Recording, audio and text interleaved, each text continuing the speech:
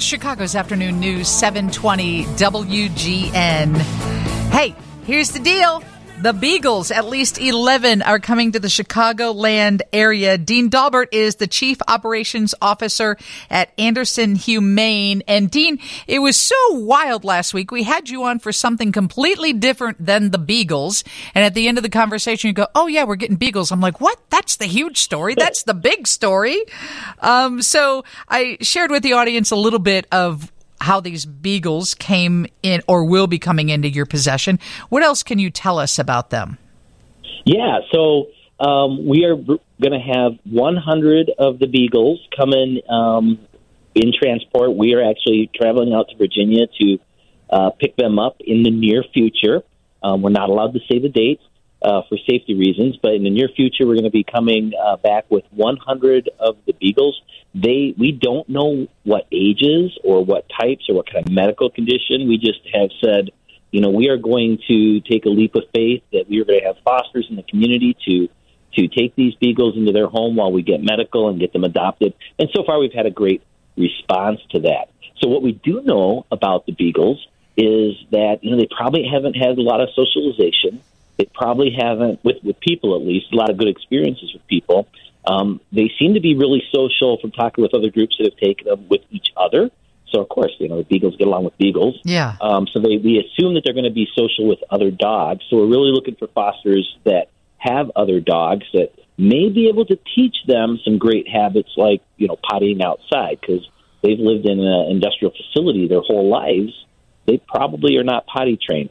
But the good news is, beagles and most dogs are very adaptable, and with a little love and patience, they can be great pets in the home and have a great life. And I've talked to other people who have adopted animals like this, so they're not aware of televisions, So, if there's something on TV, they could become very frightened because they're not used to stairs.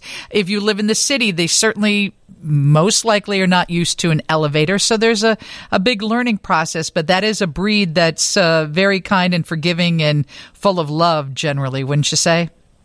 I think so. And that's part of the reason, that they choose beagles, because of their personality, and, a little docile and very forgiving.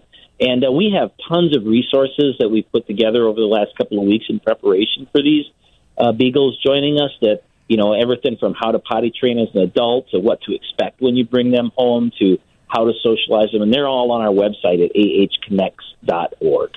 ahconnects.org. And so when you've talked to other organizations who have already picked up beagles, are they talking about what kind of condition? I mean, do we have, females that have been kind of in a breeding cycle repeatedly through most of their life? Do we have animals that have been tested on and, might be a little apprehensive? What have you heard?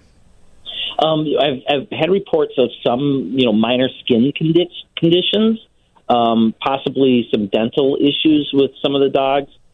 They may need some dentals, whether that's scraping or, extractions, and some paw issues from living on grates, or getting themselves caught in grates and that type of thing. But in general, the condition and the health, it seems to be fairly favorable. It's just, the certain dogs that they've taken. And I would imagine with a population of 4,000 dogs, you're always going to have some of that. Yeah. So what do they do with that building now? I know the organization, this company that breeds dogs for medical research or other research purposes, this facility was shut down. Is there a point where they get their license back and they fill it up with another 4,000 beagles? I would imagine not. I would hope that they would look for different ways to make their money and not go, raising the animals for medical testing anymore. I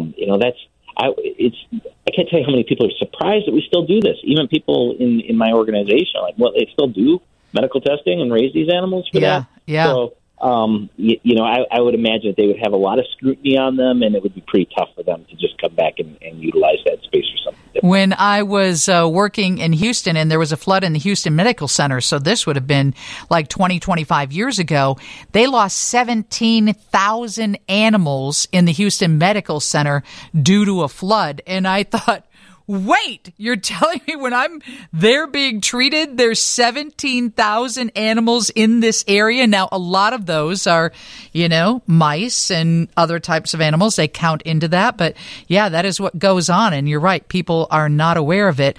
And most of these organizations, I would hope, are closely watched. But whatever was going on here had to be pretty horrible if the Department of Justice gets involved.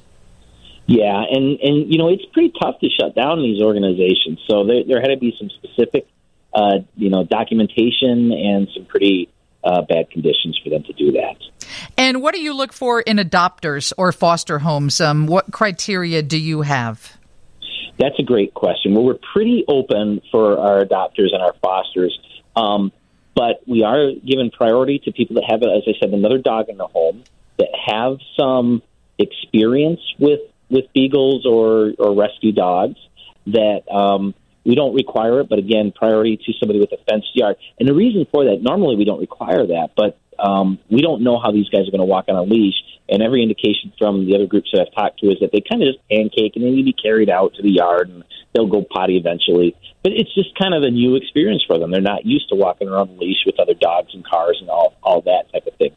So we're looking at those criteria to put them into fosters first. But, we'll have conversations with anybody and, try to make a match. Now, there's something else that people can do to help with this, and it's not apparent at first, but to make room in our shelter, we could put other dogs either into foster or into adoption. So right now I'm pretty full of population of dogs and cats. We have over 500 right now, all very adoptable and ready to go.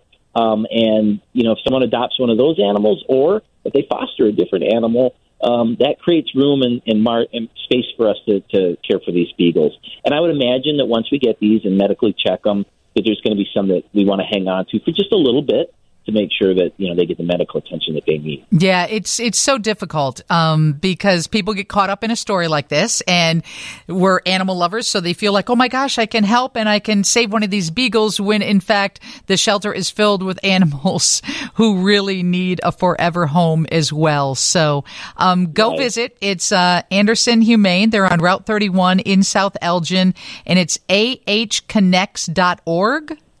That is correct. And you can also sponsor a beagle. We have that on our website if you want to sponsor. I can't adopt right now. I can't foster. My lifestyle doesn't let me, but I really want to help. They can sponsor one of our beagles and help pay for some of their medical that they're going to need and get them into, help us, financially get them into the right home. Yeah, medical and training and everything else, because let's face it, these dogs haven't been outside for a walk before. So it's going to take some patience and some love. And I'm glad you're in on it and that you've got 100 coming this way. Well, thank you for helping us spread the word. I really appreciate it.